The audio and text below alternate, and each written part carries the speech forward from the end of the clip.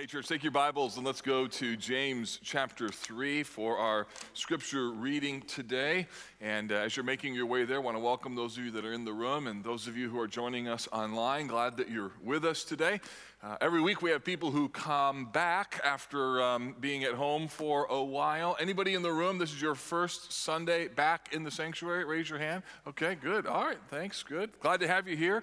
Thanks for joining us today. Our plan right now is to try and memorize 18 verses in 18 days. We've had about 270 or so people sign up for that challenge. Love to have a few more. And so today, while you have the copy of God's Word in front of you, while we have it on the screen, I'm going to do something that makes me a little nervous. I'm going to attempt to recite for you James 3, 1 through 5. All right? Here is God's Word today. James 3, 1 to 5. Not many of you should become teachers, my brothers, for you know that we who teach are judged with greater strictness. We all stumble in many ways. If anyone does not stumble with what he says, he is a perfect man, able to bridle his whole body. If we put bits in the mouths of horses so that they obey us, we guide their whole bodies as well. Consider the ships, or look at the ships also. Though they are so large and are driven by strong winds, yet they are guided by a very small rudder wherever the will of the pilot directs. So the tongue is a small member, yet it boasts of great things. How great a forest is set ablaze by such a small fire. This is the word of the Lord. Whew. All right. So listen, you can do this. I'm not good at memorizing. Part of my problem is I've got Bible translation confusion in my head. I was blessed as a kid to be raised in a church that taught the Word, but we had King James, New American Standard, English Standard Version, New Living Translation, the Vrogapian version, which is a mix of all of those. Called the Mutt version. Just kind of combining all of those things together, so those words are all over the place. You can do this, and even if you don't do it perfectly, join the movement of trying to memorize God's Word. I was struck as I was driving Savannah from an indoor soccer game last night, and I was just trying to memorize some verses, asked her to just listen to me as I recited those verses, and one of the lines that are verses that you'll memorize coming up, I think it's today or tomorrow, is that the tongue can set on fire the entire course of one's life. Wow, it's so true. It's not just true because it's in the Bible, it's true because it's true really practically. So encourage you, find ways to get God's Word into your heart and join that challenge with us over the next 18 days or now about 13 days or so if we can memorize 18 verses. How awesome would that be? Well, today we're in James chapter 3. The title of the sermon is A Small Tongue and a Big Problem. And you know, one of my favorite kinds of sermons are those particular messages where I'm helping you understand something that's new. Maybe a truth that you didn't understand before, or a new angle on something that maybe you just hadn't seen before in the text. Well, the challenge with this kind of sermon today is that when it comes to the issue of the tongue, the fact of the matter is that we all know what we should or what we shouldn't do. The issue isn't what we know, it's what we do with it. It's how we apply the principles in James chapter 3. The challenge for most of us who are Christians is not merely knowing that the tongue is an issue, but rather it's that we listen and apply it to somebody else, or we think that we have the excuse as to why that text doesn't apply to us.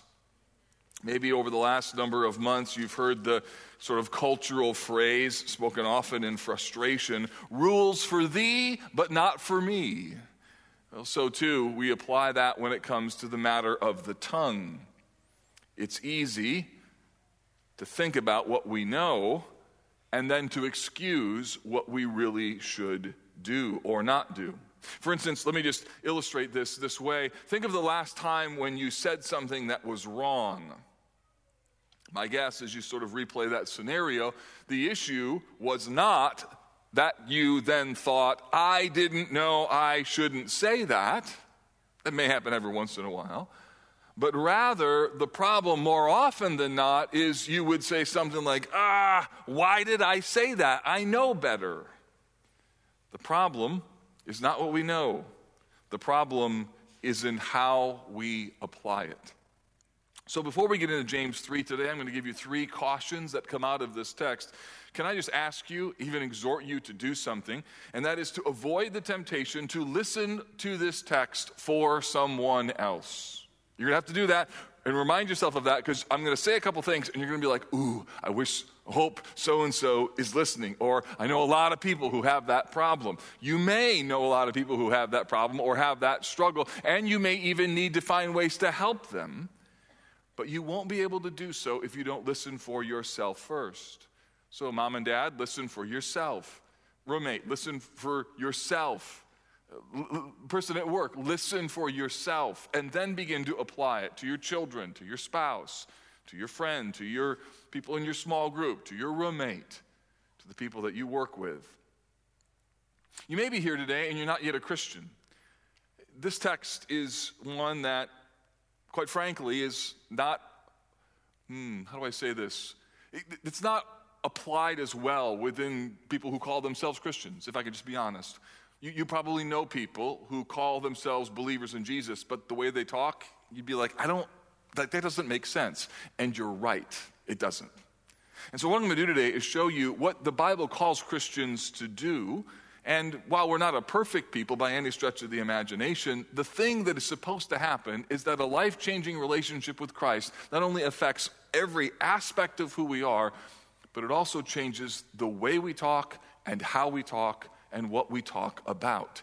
And so I hope that as you see this today, that you'll be, if you're not a Christian, compelled to consider what is underneath the things that I say and what's the solution to it.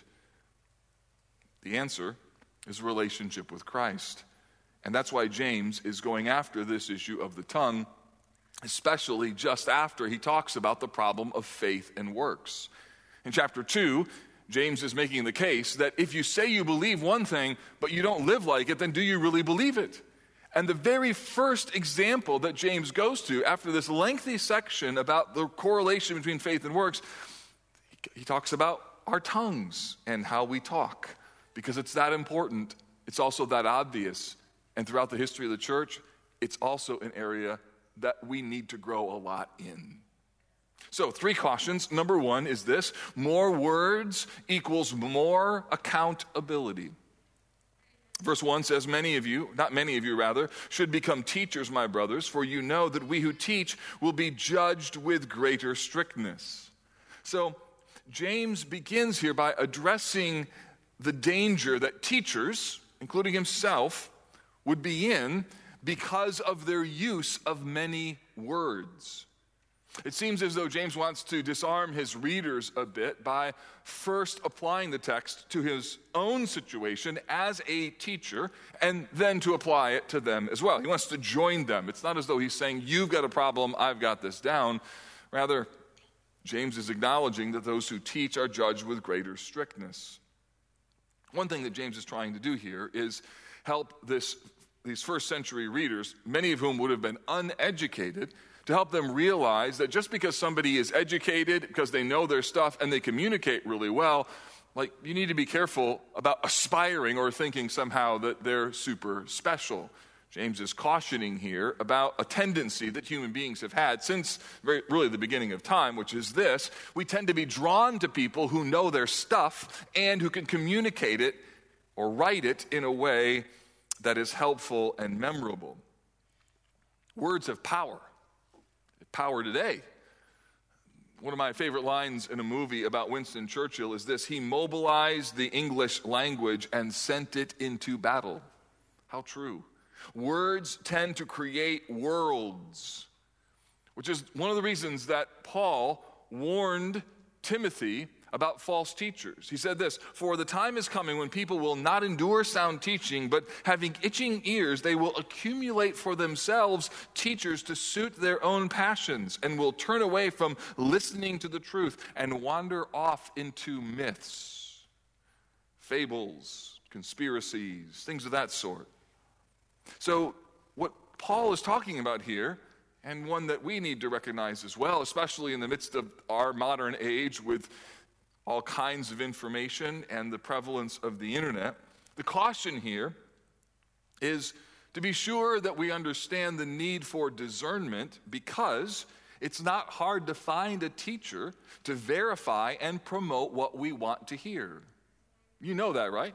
You can find just about anybody to prove what you want to believe. And what's remarkable during this sort of information age is how we might even trust somebody we don't even know because they say something we want to hear. I mean, it's true no matter what issue you're taking on or what perspective you're trying to understand. And what James is doing here is trying to elevate the responsibility that teachers have, lest we become overly enamored with their content or with their gifting. He says they're going to be judged with greater strictness. What does that mean? It means there's a direct line between words and accountability. What we say has effects, and what we say causes us to be held accountable for our words. Now, this is not the only time that James has picked up this theme of our words. In fact, in James chapter 1, he says this: "Know this, my beloved brothers, every person should be quick to hear, slow to speak, and slow to anger." He also says in verse 26 of the same chapter, "If anyone thinks he is religious and does not bridle his tongue, but deceives his heart, this person's religion is worthless." So it's interesting. James is writing here to a group of people that are under pressure. They're facing some kind of persecution or hardship, and yet James talks with them about their talking. Why? Because he knows what I know and you know, and that is this: when hard things come, our tongues tend to be let loose. Difficulties come, hardship comes, we're more inclined to say things that in other seasons, when maybe the seas of our emotions are more calm, that we wouldn't necessarily say. James knows that hardship causes us sometimes to lose restraint over our tongues. James knows that lurking underneath our words are misplaced passions. James chapter 4 and verse 1, a text that we'll get to in a few weeks, says this: "What causes quarrels and fights among you? Is it not this, that your passions are at war within you?" So James is writing as a pastor who knows church people. He knows Christians. He knows what we're like. And that should encourage you, because the challenges of our day are not new. Yes, the last 12 to 18 months have been exceptionally hard. But that doesn't give us an excuse. We won't be able to say to Jesus when we stand before him and he says, "Why did you say things like this?" We won't be able to say, "Because it was 2020. You won't get that pass. We might be tempted to excuse our sinful words due to thinking that somehow it's harder right now than it's ever been, and it's hard. In fact, if you're a Christian who's trying to exhibit godly behavior in your speech, you're having to restrain what you want to say a lot. Some of you know what that feels like. And if you're trying to do that well, you're probably tired of all of the restraint and how careful you have to be. And yet Jesus says this: the good person out of his good treasure brings forth good, and the evil person out of his evil treasure brings forth evil. I tell you, on the day of judgment, people will give an account for every careless word. Insert text, email, tweet, posting, whatever, yard sign, whatever it is, tattoo, bumper sticker, there we go, bumper sticker, right? For by your words you will be justified, and by your words you will be condemned. So James just wants us to realize, look, our words matter. And I know that you know this. But James wants us to understand this in a deeper way. We use a lot of words, and we're accountable for them. I started thinking, how many words a Sunday do I use? So I just did a quick calculation. With 3 services, and just conservatively, it would be about 12,000 words every Sunday. If I multiply that times about 36, 35, 37 weeks a year, over 13 years, that's 5.7 million words spoken through sermons. That's crazy. That's a lot of words. I think I'm going to have a long time at the judgment seat of Christ.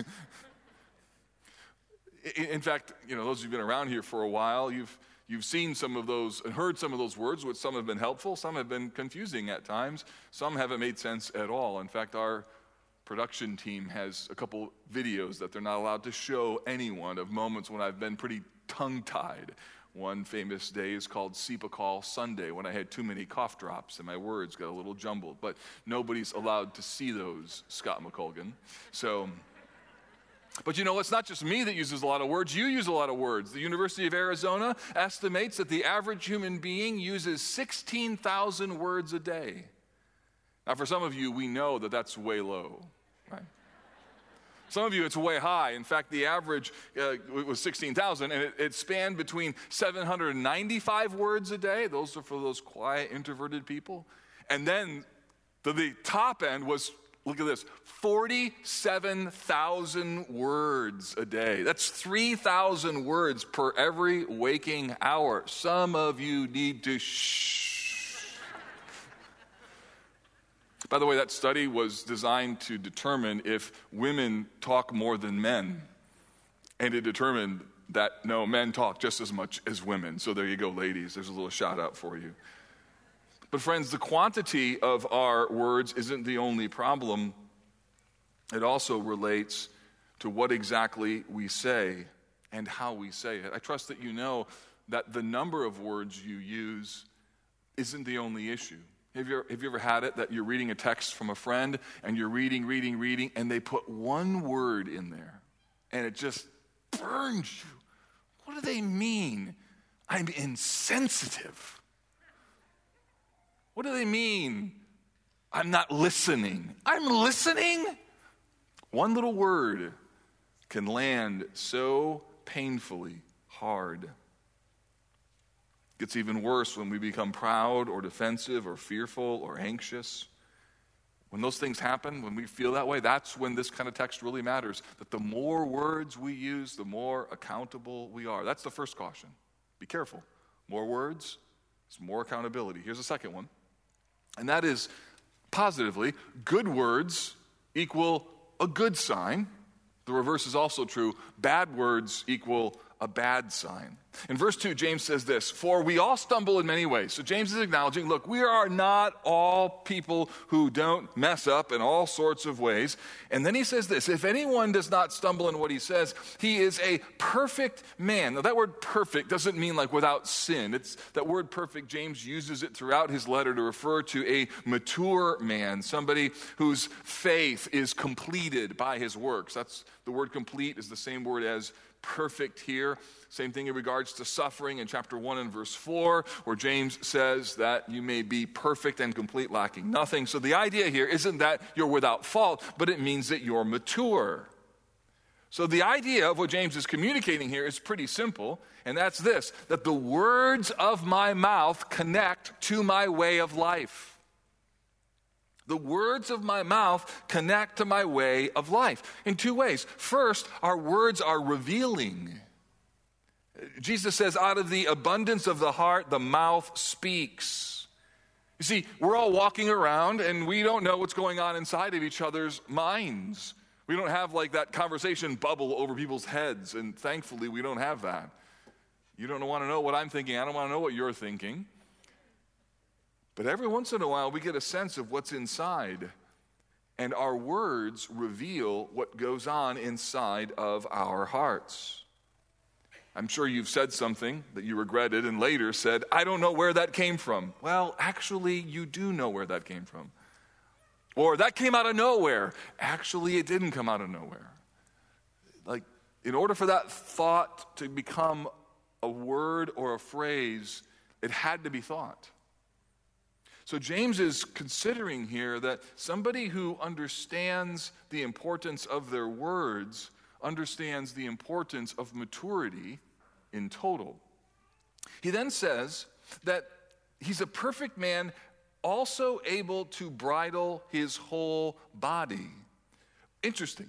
James makes a connection that those who demonstrate their ability to control their speech are also able to control the rest of their lives. Now, it's a general sort of wise truism that James is saying. Certainly there can be exceptions to that where someone acts like they're all put together, but behind the scenes they're a train wreck. But James is making a connection here that I think is really warranted, and that is this: show me a person who can't control their tongue, and I'll show you a person who probably has a lack of self-control in some other areas as well. Bad words are a bad sign. Several years ago, I was watching an interview online between three pastors, all of whom were national leaders. They were discussing an issue of secondary importance. So it wasn't specifically related to the gospel, it was the way in which churches sort of operate. And it was sort of a two-on-one conversation. Well, the two pastors in their conversation with this one pastor were really challenging. They reacted, they were boastful, they interrupted, compared themselves, made light of the other pastor's position. This one pastor was thoughtful. The others were rude. This one pastor asked questions while the others moved between manipulative flattery and belligerent bantering. And at the end of the video, I found myself saying, uh-oh. And it wasn't long until those two pastors were actually fired by their churches because of bad behavior in other areas. And looking back, quite frankly, their words were telling. So can I ask you, Christian, what do your words say about your spiritual maturity? I trust that as a Christian, you know that your words can uniquely communicate the grace that you've received. I mean, by the way that you speak, especially right now, it's a golden opportunity for people to see there is something so incredibly different about you. You can demonstrate the way that a transformed heart now relates to a transformed mouth. But it also means that people could hear what you say and by your speech undo the very testimony of what you claim to believe as a Christian. I mean, it's that important. Maybe you're listening to this and you're not yet a Christian. And you grew up in a home where words were thrown at you, and those have left big scars. Maybe you're a new dad or a new mom, and you're determined, like, I don't want that for my kids. How are you going to change? Or maybe you're in a new relationship, and you're like, this time I'm not going to be this way. Or you know what it's like to receive verbal abuse, and because of that experience, there's a temptation to fight fire with fire, so to speak. You might consider asking someone who's a Christian about the way that Jesus changed his or her life. They'd be glad to tell you about that. And at the end of the day, the hope of the gospel, the good news of Jesus, is that he comes to transform us by giving us new desires, because it's pretty hard to change what you say when your heart hasn't been changed. James then uses two illustrations. In the first case, he talks about a horse's bit and then a rudder of a ship. He says, if we put bits into the mouths of horses so that they obey us, we guide their whole bodies as well. Notice the connection. Bit, guidance, the whole thing. Look at the ships also. Though they are so large and driven by strong winds, they are guided by a very small rudder wherever the will of the pilot directs. So see the connection. Small things not only provide control, but those things actually create a direction. Do you know that your words are actually predictive about your future? In this way, your words can actually not only control your life in the immediate moment, but they actually create a future, positively or negatively. Let me give you a few examples. First, negatively. People who are proud and talk boastfully are not easily warned about danger. You may have had a friend and you're like, somebody's got to tell him. And you're like, who's going to tell him? Because you know what's going to happen. Here's another one. People who gossip and slander tend to attract other people who gossip and slander, and they reaffirm the positive nature of that behavior amongst their friends when it's actually negative. People who are bitter can be exhausting to encourage, and as a result, people give up. People who are unkind in what they say end up being really lonely because no one wants to befriend them. People who are angry cause others to walk on eggshells around them and hold distance in terms of the relationship. People who complain and justify themselves discourage others and can actually poison an environment. People who don't speak honestly allow people they love to make really bad decisions. So you see how our words actually have an effect. They go a particular direction. Here's the positive side. People who speak carefully are trusted by others. People who are humble in what they say are easy to correct and warn. People who refuse to listen to gossip have less gossip come their way. People who speak without anger are able to resolve conflicts. People who give thanks tend to attract people and opportunities, and people who are loving in their candid confrontations actually build trust. So the point is that words are actually a sign. Good words are a good sign, bad words are a bad sign.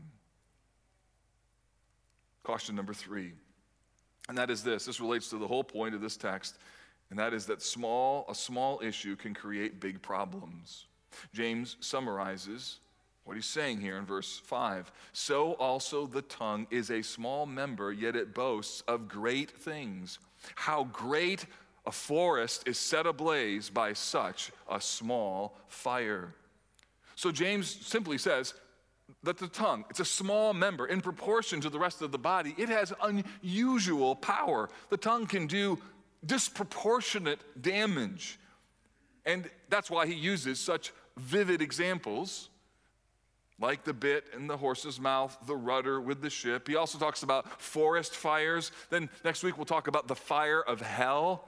We'll talk about taming beasts and a spring and fig trees. James will even go so far as to call the tongue a restless evil and full of deadly poison. Why does he use so many illustrations and why such poignant words? Because James knows that we already know that the tongue is a problem. Our problem isn't that we know we should be careful with what we say. The problem is this little thing becomes a huge issue when we forget that we need to be careful. You know, every one of us, I'm sure, has wounded people with their words. And if you think about it, most of the time when that happens, it's because something got in our head, and rather than running into a filter that says, nope, don't say that, we blew through it because of some sort of excuse. We didn't see the connection between a small word, a small sentence, a small text, a small tweet, whatever it is, a small posting, whatever it is that you're going to say, and this big problem. We sort of lost our minds in the moment. Last week I put out on social media a question. What is your most common excuse when you say something that you know you shouldn't say? So here's a few of the responses. I had like 130 responses between Facebook and Twitter. Here's a few, and just see how these land on you. Now, to be fair, you have to be careful because some of these have context to them, and these wouldn't be always wrong in every situation, but if we're honest, that's why excuses are excuses. We take something that normally might be understandable, and then we excuse something that we know that's just inexcusable. So here's a few. Listen, okay, are you listening for yourself? Not for anybody else, right? Listening for myself. All right, so here's a couple of my favorite. I'm just being honest. Just keeping it real. Just saying. It's kind of like generational right there, right? We've kind of moved down from boomers to whatever just saying relates to. Here's another one. I'm not trying to be rude, but here's my Achilles heel. I'm just tired. I'm frustrated. Or we'll spiritualize it. I'm just burdened. Right? A little self-disclosure there. Here's another one. Please don't take this the wrong way, but here's another one. I'm an Enneagram. Not against that, but unless you use it as an excuse. Here's another one.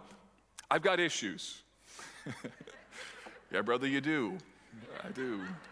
Or I've got pain, or I've got trauma. And I get it. It's hard. But sometimes we can use those things as excuses.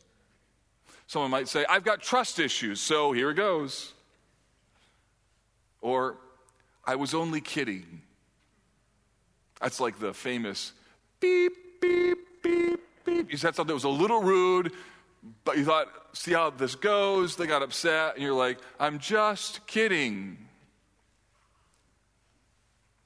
Last one. I'm just telling you what I heard.